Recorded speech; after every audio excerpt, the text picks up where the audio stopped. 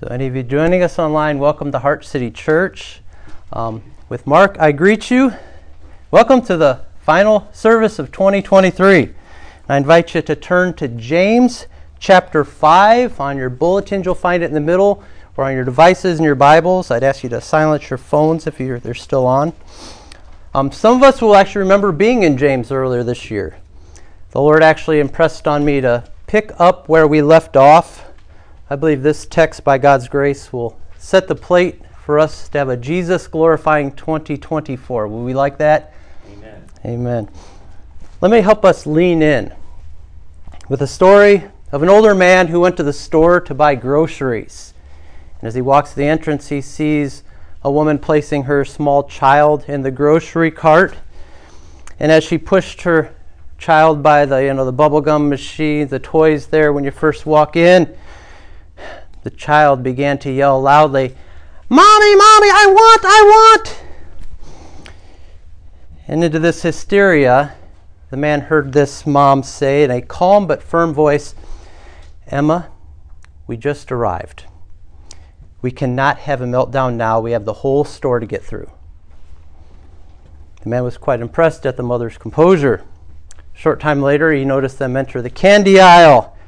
And the child had another tantrum, tears streaming down her little face. You see it? "Candy, Mommy, I've got to have some candy!" And again, the mom spoke calmly. "Emma, we only have a few aisles to go. Then we can sit down and have a nice lunch." The man got to the end, was in the checkout, and as he was paying, he saw the mom and child pull up behind him. And the child saw those snacks and goodies and completely lost it. "Give me some snacks, I want them now!" He watched Mom take a deep breath and then say calmly for the third time, "Emma, we only have 5 more minutes, then we can drive home, have lunch, and have a real nice nap." The man walked out pretty amazed. And as he finished putting his groceries in the car, he noticed Mom putting a child in the car and putting in her groceries, and he just felt compelled to go over there and encourage her. He walked over and said, "Ma'am, I don't mean to bother you, but I'm just so impressed. Your composure with your daughter is something you don't see often today. Good job. I appreciate just how patient you were with your little daughter, Emma." And the woman looks at him with a puzzled face and says, "I'm sorry, sir. You're mistaken. My name is Emma, and my daughter's name is Olivia." We laugh because patience is painful, and staying steadfast, it's a struggle, isn't it? Sometimes we're like the impulsive child, right? We can't handle delayed gratification. Other times we're like Mom, trying simply not to explode at the situation and people around us. Pregnant pause as you think on the last week.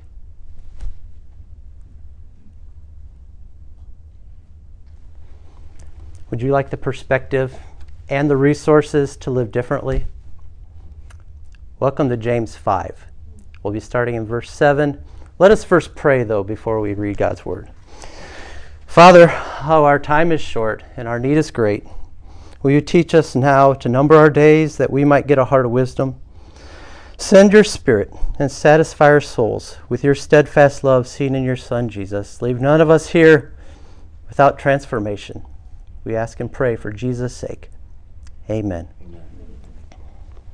Now hear the word of our God from James chapter 5, starting in verse 7. "Be patient, therefore, brothers, until the coming of the Lord. See how the farmer waits for the precious fruit of the earth, being patient about it, until it receives the early and the late rains. You also be patient. Establish your hearts, for the coming of the Lord is at hand. Do not grumble against one another, brothers, so that you may not be judged. Behold, the judge is standing at the door. As an example of suffering and patience, take the prophets who spoke in the name of the Lord. Behold, we consider those blessed who remain steadfast. You have heard of the steadfastness of Job, and you have seen the purpose of the Lord, how the Lord is compassionate and merciful. But above all, brothers, do not swear, either by heaven or by earth, or by any other oath, but let your yes be yes, and your no be no, that you may not fall under condemnation.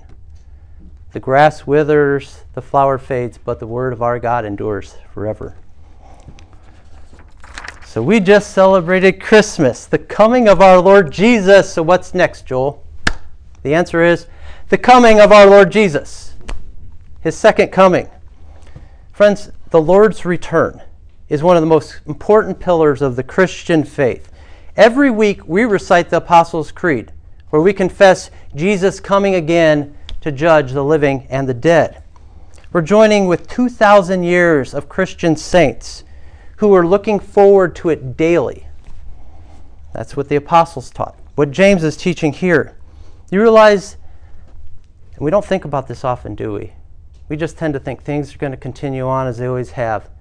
But there's coming a day. It may be in our day, maybe in your children's day, maybe in their grandchildren's day, when in an instant, Jesus is going to come down to planet Earth and all this history is done. And a whole new creation is going to begin. Did you notice, this is James' concern, how many times did you mention it?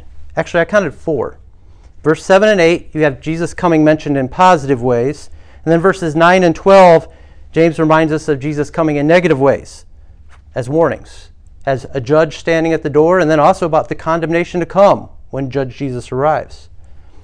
The Bible does this a lot. It gives us both encouragement and warnings, because some of us need a pick-me-up this morning.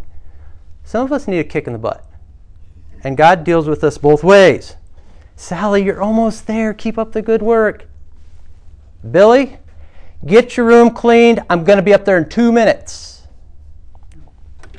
I don't know who you are this morning.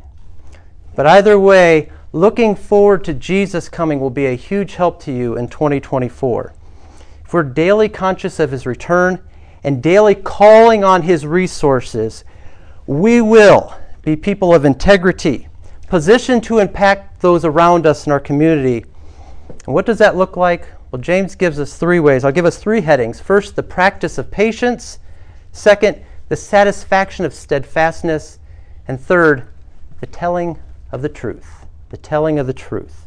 So let's dig in. Verse 7, be patient, therefore, brothers, until the coming of the Lord. Now we have to start with a therefore to see what it's there for.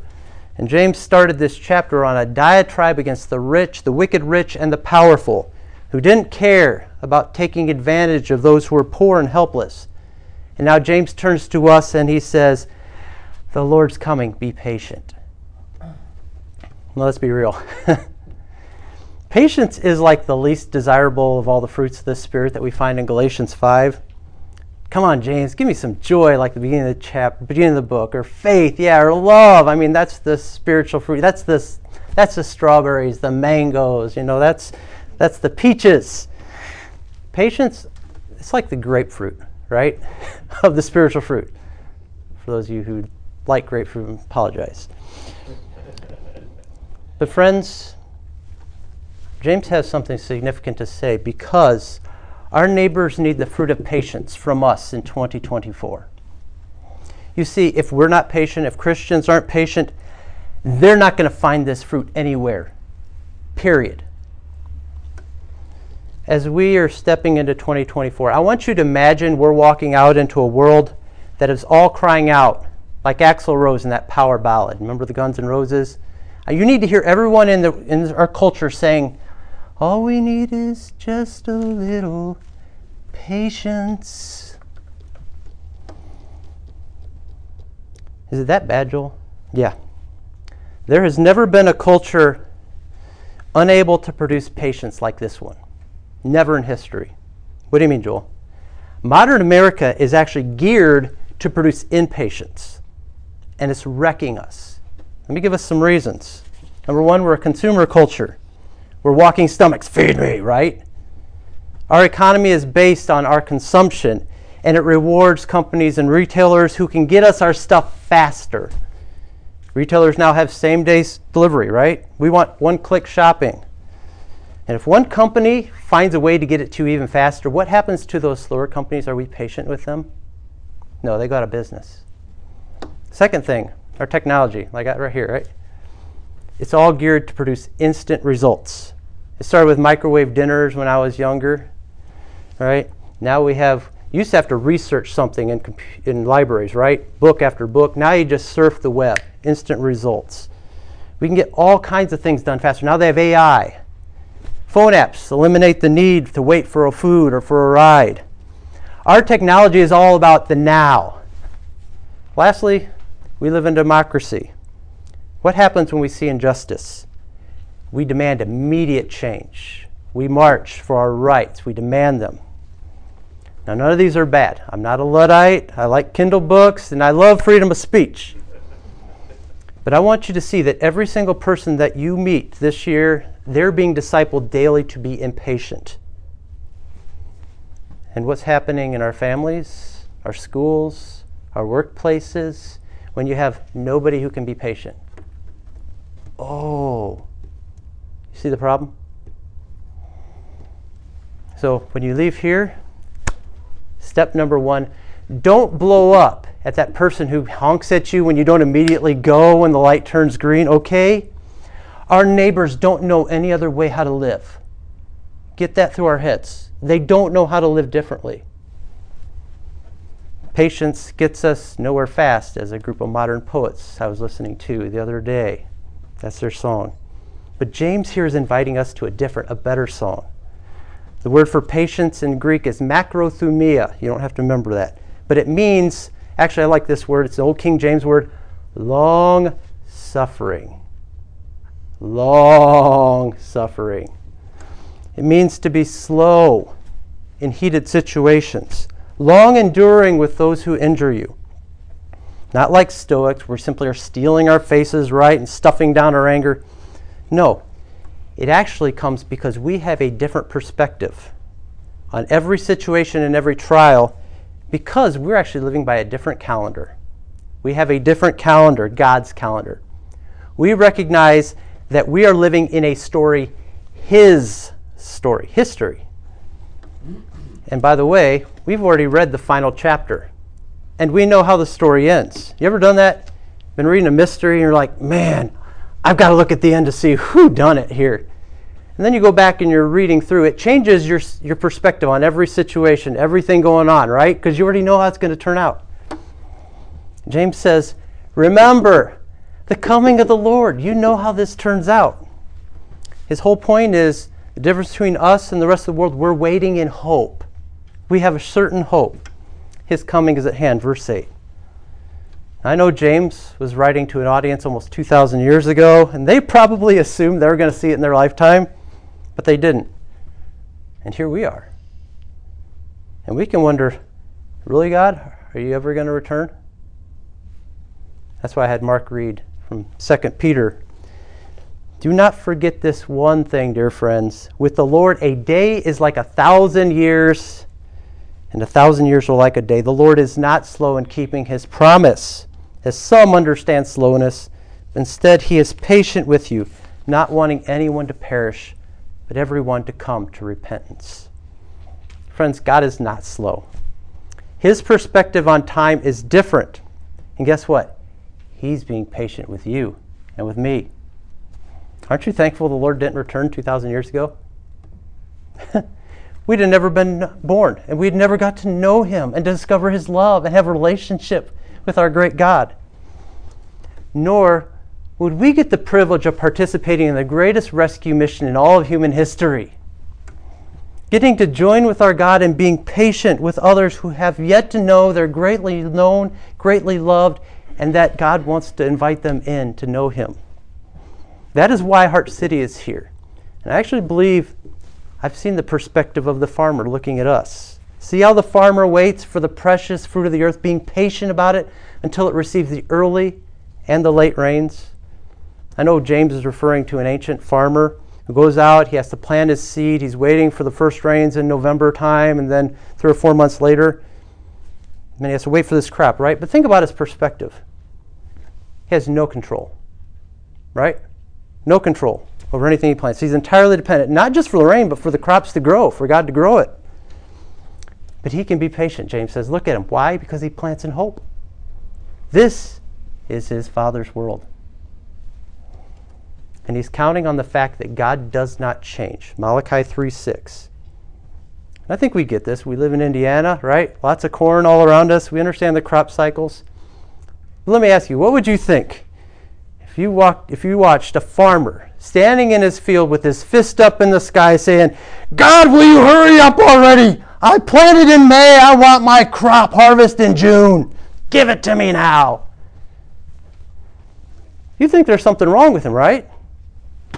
He doesn't understand farming. James says the farmer's life is characterized by patience, as should ours. Just as the farmer submits himself to God's timetable, so should we, and guess what? We're doing good here. We're finishing year 4 at Heart City Church. We planted, and God sent a pandemic 3 months later. We'll talk about suffering in just a minute. We'll put that aside. But we trusted God would bless. And we continued to sow the word. We continued to pray. We continued to wait patiently, knowing that our labors in the Lord will not be in vain, even if we don't see immediate results. And we have been seeing a harvest, and we will see a harvest if we continue on to trust God. That's why verse 8, you also be patient. Establish your hearts, for the coming of the Lord is at hand. There's your question. Is your heart established? Is your heart established? Not your mind, not your body. Is your heart established? The heart in the Bible is the you at the core of your being. It's where your desires, all those longings you have, your will, that's where it's found. Your devotion, what are you devoted to? That's your heart. And James says to establish it. And the Greek word here is sterizo. It means to strengthen. We get the word steroids from it. James is saying your hearts need spiritual steroids. And we know this. How do we know this? Because the trials and the afflictions often reveal our heart condition. We find ourselves impatient in afflictions. It's because our hopes are running by a different calendar, or they're set on this world and this life. So what happens when the rug is pulled out from underneath you? When you've been taken advantage of? When you get ignored after you do something really good and you meant the best? When you're ridiculed? When you're rejected? When you're threatened? Do we take a deep breath, smile, and say, Jesus is one day closer? Now, I'm not saying we don't grieve hurts and slights, but I'm asking this question about your heart. Are you shaken to your core? If so, then you have a heart condition.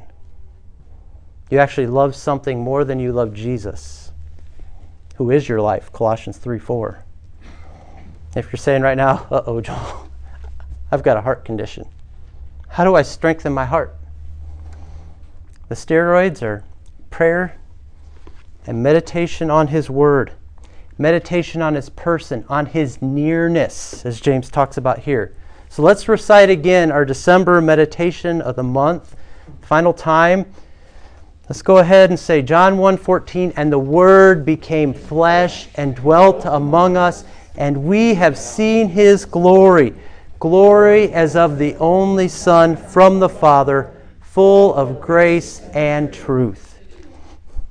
John tells us about the glory of the Father made real in our world in His Son Jesus, who came near. And by the way, each and every one of us and all of your neighbors, we're all hardwired for glory. There are things we just ooh over, right? I start talking about this and glory comes in all kinds of packages. We have nature glories, a beautiful sunset, the ocean. We have music glories. We have sports glories. We even have monster truck glories, right? But friends, none of them hold a candle to the glory of Jesus Christ, who came in our flesh and will return again. You realize that the greatest gift God could ever give you is his glory in Jesus Christ. And that is a glory worth waiting on, and it's a glory that is certain, that can never be taken away from you. Jesus' return will undo all the tragedies, all the trials, any heartbreak, any affliction you've been experiencing. Do you believe that? Amen. Do you believe that? Yeah. Amen. Amen. John Calvin once said, afflictions ought to always be estimated by their end. By their end. He's saying that we can make sense of all these tragedies, or at least be able to deal with them, when we look at the final chapter and Jesus' return. We're going to sing a line, O Lord, haste the day when my faith shall be sight. The clouds be rolled back like a scroll. The trump shall resound, and the Lord shall descend. Even so, it is well with my soul. Maybe you could have wrote hard if it rhymed. You recognize that? It's actually Horatio Spafford, the closing line of his hymn, It Is Well. You know, he penned it as his ship was passing through the very waters where his daughters had just drowned. Our lives, he understands, will only make sense when the author of history actually steps onto the stage. And then we'll understand what he's up to, and then we will know how much he loved us. Our second point, you move on, is satisfaction of steadfastness. Do not grumble against one another, brothers, so that you may not be judged. Behold, the judge is standing at the door. As an example of suffering and patience, brothers, take the prophets who spoke in the name of the Lord. Behold, we consider those blessed who remain steadfast. You have heard of the steadfastness of Job, and you have seen the purpose of the Lord, how the Lord is compassionate and merciful. Now, you might be wondering, why would James suddenly move from patience to warning us not to grumble? Because you and I are prone to do it in times of trial. Who here, raise your hand, has not had a bad day and then gone home and taken it out on an undeserving loved one? Who here? I better put my hand down before I get in trouble with my wife. We lash out at other Christians as well. That's James' point here. Other brothers and sisters who ought to be near and dear to our hearts. It's easy to do, because you don't have to be around a fellow believer very long, and you can find all kinds of irritating things in them, right? And then we start reciting a little poem. To walk above with the saints we love, indeed that will be glory. To walk below with the saints we know, that's another story. But friends, that is not the sort of witness our world needs to see. We here at Heart City, we have to continue to be steady, long gamers. Our world needs to see we're steadfast in trials and in our love for one another, that we're satisfied with those God has placed around us. Satisfied with where he has them on their own journey, because they're going through stuff you don't know anything about. And James offers us real incentive here. He says, behold, the judge is standing at the door. Jesus is the big brother of that sister saint or brother that we're grumbling about. You know how protective big brothers are. Maybe you remember second grade and a small kid getting picked on, the bigger kid's putting them down, and then big older brother in the 5th grade shows up. What happens then? I think that's scary. You do not want to be big brother Jesus catching you putting down his little siblings. James knows that when we're in trials, we're prone to hurt others. Hurt people, right? But James said, let us be like those whose words actually bless others. And he points us to the prophets. Because the prophets spent their day speaking to people on behalf of God and suffering patiently for doing so. And they were blessed for their steadfastness. What? Wait a minute, James. I was just reading some of the stories of the prophets. They were blessed, really. I mean, Jeremiah got thrown down into a well to die. Hosea, who God told to go marry a woman who was going to rip his heart out in front of everybody. I mean, John the Baptist got his head chopped off. James, how were they blessed? James actually remembers what his half-brother Jesus said in Luke 6:22 and 23. Jesus said, "Blessed are you when people hate you, and when they exclude you and revile you and spurn your name as evil, on account of the Son of Man," on account of me. "Rejoice in that day, and leap for joy. For behold, your reward is great in heaven, for so their fathers did to the prophets." Jesus says that anyone who suffers for being a Christian, for living as he calls them to, who's seeking to honor people by living like Jesus would want, they are blessed. There is a full satisfaction in heaven for those who remain faithful to the end.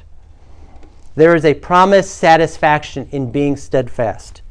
And James talks about steadfastness twice here. It's a close cousin to patience. The word, it's hupomeno. It means to stand tall, be able to stand tall when under pressure, all right? Be able to stand tall. And I keep those Olympic weightlifters in mind. Remember those guys? You see them in Olympics? They hold like 550 pounds above their heads. How did they get to that point? Well, they first fix their eyes on a gold medal. That's the first thing they do. And then they let their trainer, day after day, put more and more weight on them. A little bit more weight today, until, and more pressure, again and again, it's the trials, it's the testing. All that pain and hope of the gold that they'll get at the end. That's a picture, friends, of what God is doing in our lives. James actually said back in chapter 1, verse 12, you can look at it later, "Blessed is the man who remains steadfast under trials, for when he has stood the test, he will receive the crown of life, which God has promised to those who love him." There's a crown of life being held out to each and every one of us here today. A crown of life. To those who love God and trust his testing, whatever he sends your way. Maybe you know some Christians who've been tested, some who've died, and you're just amazed at their life. How did they bear up under it all? Anybody like that? They remain steadfast in the faith, and you're just amazed by that. Hebrews 12 actually tells us they are now in heaven, and they are cheering you on. You know what I think they would say if they could actually speak into our lives? "It's so worth it, Joel. It's worth every sacrifice you're going through right now. It is so worth it. There's an eternal weight of glory we're discovering now that far surpasses that light momentary affliction that you think is so big you're screaming about right now." Satisfaction is held forth. Full satisfaction. Better than anything in this world. Consider, read on them, their witness in the trials, these prophets, and how it can encourage you. And then consider how your steadfastness can encourage those in our community around us. How many of our loved ones, how many of our neighbors do we see right now whose knees are just buckling because of the weight of the world and everything they're carrying? And it's because they don't have any real reward in sight, and also because they don't have the Holy Spirit, so they can't bear the spiritual fruit. And our witness in trials, as we remain steadfast, will lead folks to ask you for the reason for the hope within you. That's happened to me. Sometimes that's the best witness I've ever had. Not anything I said or tried to convince, but just how I handled the situation where I was wronged. Now, that doesn't mean we do it perfectly. I'm so glad James gives us Job here. Remember Job, who's attacked by Satan and God permitted it? Poor guy. And how was Job about that? Was he patient? No. He cursed the day of his birth. He argued with his friends. He protested to no end. He kept just screaming at God. But he kept looking to God. That's the difference. He was steadfast. One of my living heroes is Johnny Erickson Tata. She's a woman who suffered a horrible diving accident when she was a child, and she became a paraplegic. So for over 50 years now, she's been in a wheelchair. Yet despite the pain, despite the suffering, she has remained steadfast in her faith. She says she views suffering as a textbook that teaches me who I really am. Do you think of trials that way? And she says, whenever I fidget in my confinement, when she's sitting in her wheelchair, I can almost hear Satan taunt God as he did with Job. Look at her, see? She doesn't really trust you. Test her with more pain and you'll see her true colors. When the devil insists God's people only serve him when life is easy, I have the high honor of proving him wrong. To be on the battlefield where the mightiest forces in the universe converge in warfare, by God's grace, I'm all in. She's all in. And she's seen something, that's James' point here, that Job never saw. The purpose of the Lord. Realize that most people's problem when they're facing trials and they're just flipping out is because they don't see any purpose in it. It's the purposelessness that they struggle with. It's the way we look at the trials. Job didn't see the purpose in his trials. What was happening behind heaven's curtain? But we actually read the story and we see that God was in complete control and God was holding on to Job. He's like, you can't touch his light, Satan. I won't let you have that. And God knew that Job could bear the weight. And he was waiting to reward him, and he rewarded him not just in this life, but in glory. James is telling us that when we find ourselves in darkness, and we can't see what God is doing, when the pressure is almost unbearable, remember the steadfastness of Job. In Job, we can see the purpose of the Lord. The other thing, we need to know God's purpose, but we also need to know who God is. Who is God for you in these trials? Compassionate and merciful. God didn't put you in the oven and then walk away and forget, oops, I guess I left him in the stove too long. No. He's compassionate and merciful. James actually coins a brand new word, polusplagnos. It means tender compassion, overflowing. Friends, the Father, Son, and Holy Spirit care for you deeply. You see that God is with us and for us in our journey through, yes, a veil of tears. I think the way we need to see it, when you feel the pressures, that is God saying, child, I am pressing you right now into the mold of my Son. I'm making you more and more like Jesus, and it hurts. But wait till the finished product comes out. Our final point, and I'll be brief, is truth-telling, the telling of the truth. But above all, my brothers, do not swear either by heaven or by earth or by any other oath, but let your yes be yes and your no be no, so that you may not fall under condemnation. I don't take this to be the most important of all James' concerns. Rather, he's summing this up here. But it is a concern. It's related to how we live in this world before a watching world, waiting on the coming of our Lord Jesus. And James is not saying, by the way, don't ever take an oath in a court of law. James is saying, actually, if you were to take an oath, you should be able to say to the judge, Your Honor, I'll take an oath for you, but I really don't have to because I'm a Christian. Anything that I say you can trust will be the truth. I don't say that to the judge. I don't want to get in trouble. But James' point is we should be a people of integrity because it reveals who Jesus is to the world. Jesus is the truth. The truth. He's full of grace and truth. Remember, we just quoted that from John 1:14.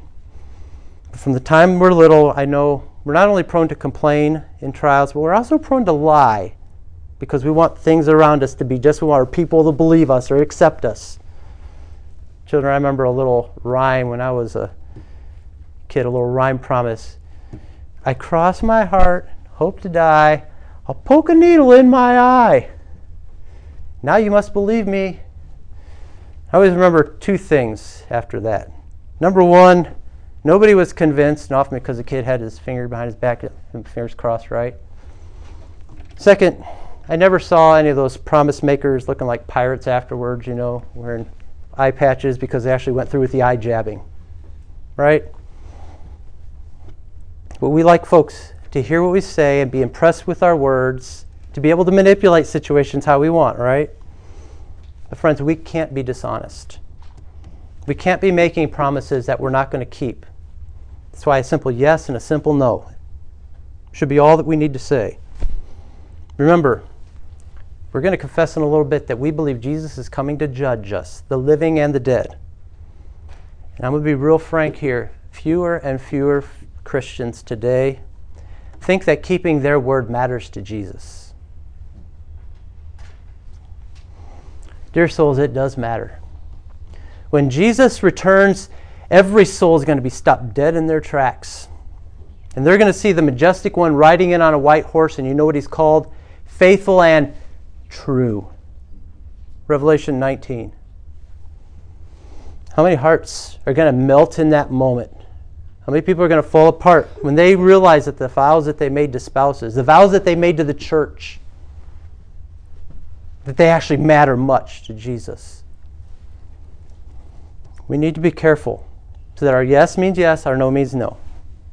Pastor Joel, you're getting kind of heavy as we end 2023 here. I was reading Ezekiel 33 and 34 just the other day. Friends, I'm not going to stand before the Lord Jesus and have him say to me, Joel, why did you not warn people?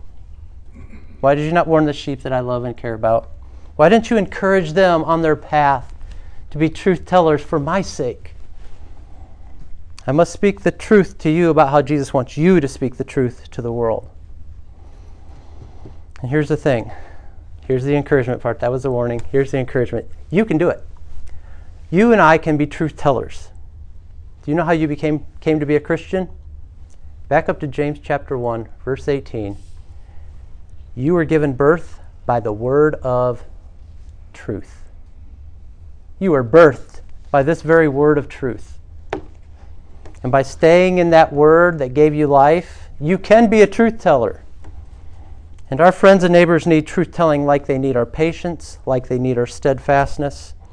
Our world needs, right now more than ever, people of integrity, whose word you can trust.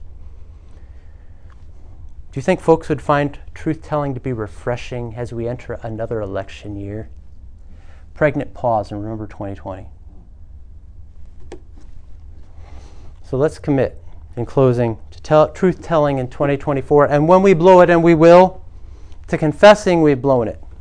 And then thanking God that he sent Jesus to be the man of truth and integrity in our place and to die for our sins on the cross. And friends, we have just an outstanding opportunity to show our postmodern world that there is truth. There is truth. And Heart City Church is going to be a place where they're going to get multiple exposures of the truth-giving, life-giving gospel. It's going to be in a safe place. And over time, that's going to bear great fruit, steadfastness. We can show those walking on shifting sand there's something solid that we can build our lives upon. We serve a God who does not and cannot lie, Titus 1:2. Jesus is the truth, John 14:6. And we need to, not just for their sake, but guess what? You can do it for your own sake. Because there's a great reward. The moment Jesus returns, it's going to be glorious. Amen? Amen. Let's pray. Heavenly Father, thank you for this year. You've actually brought us here into this time and this place, and you have been so, so, so gracious to us. Compassionate and merciful, and your steadfast love has never ceased. And as we leave this place, and if you should tarry, Lord Jesus, and we enter into 2024, I pray, will you give us your Spirit in new measure? Help us to bear the fruits of patience with people, to be steadfast in trials, and also to be people of our word, so that we might show forth what it means to be a disciple of Jesus and show just the most attractiveness that could be found on this planet, because we are your children, being made more and more like Jesus. Thank you for your Holy Spirit. We walk out of here confidently knowing we're the most powerful people on the planet, not because of anything in us, but because of the Almighty that dwells in our hearts. Be with us now, we pray, in Jesus' name. Amen. Amen.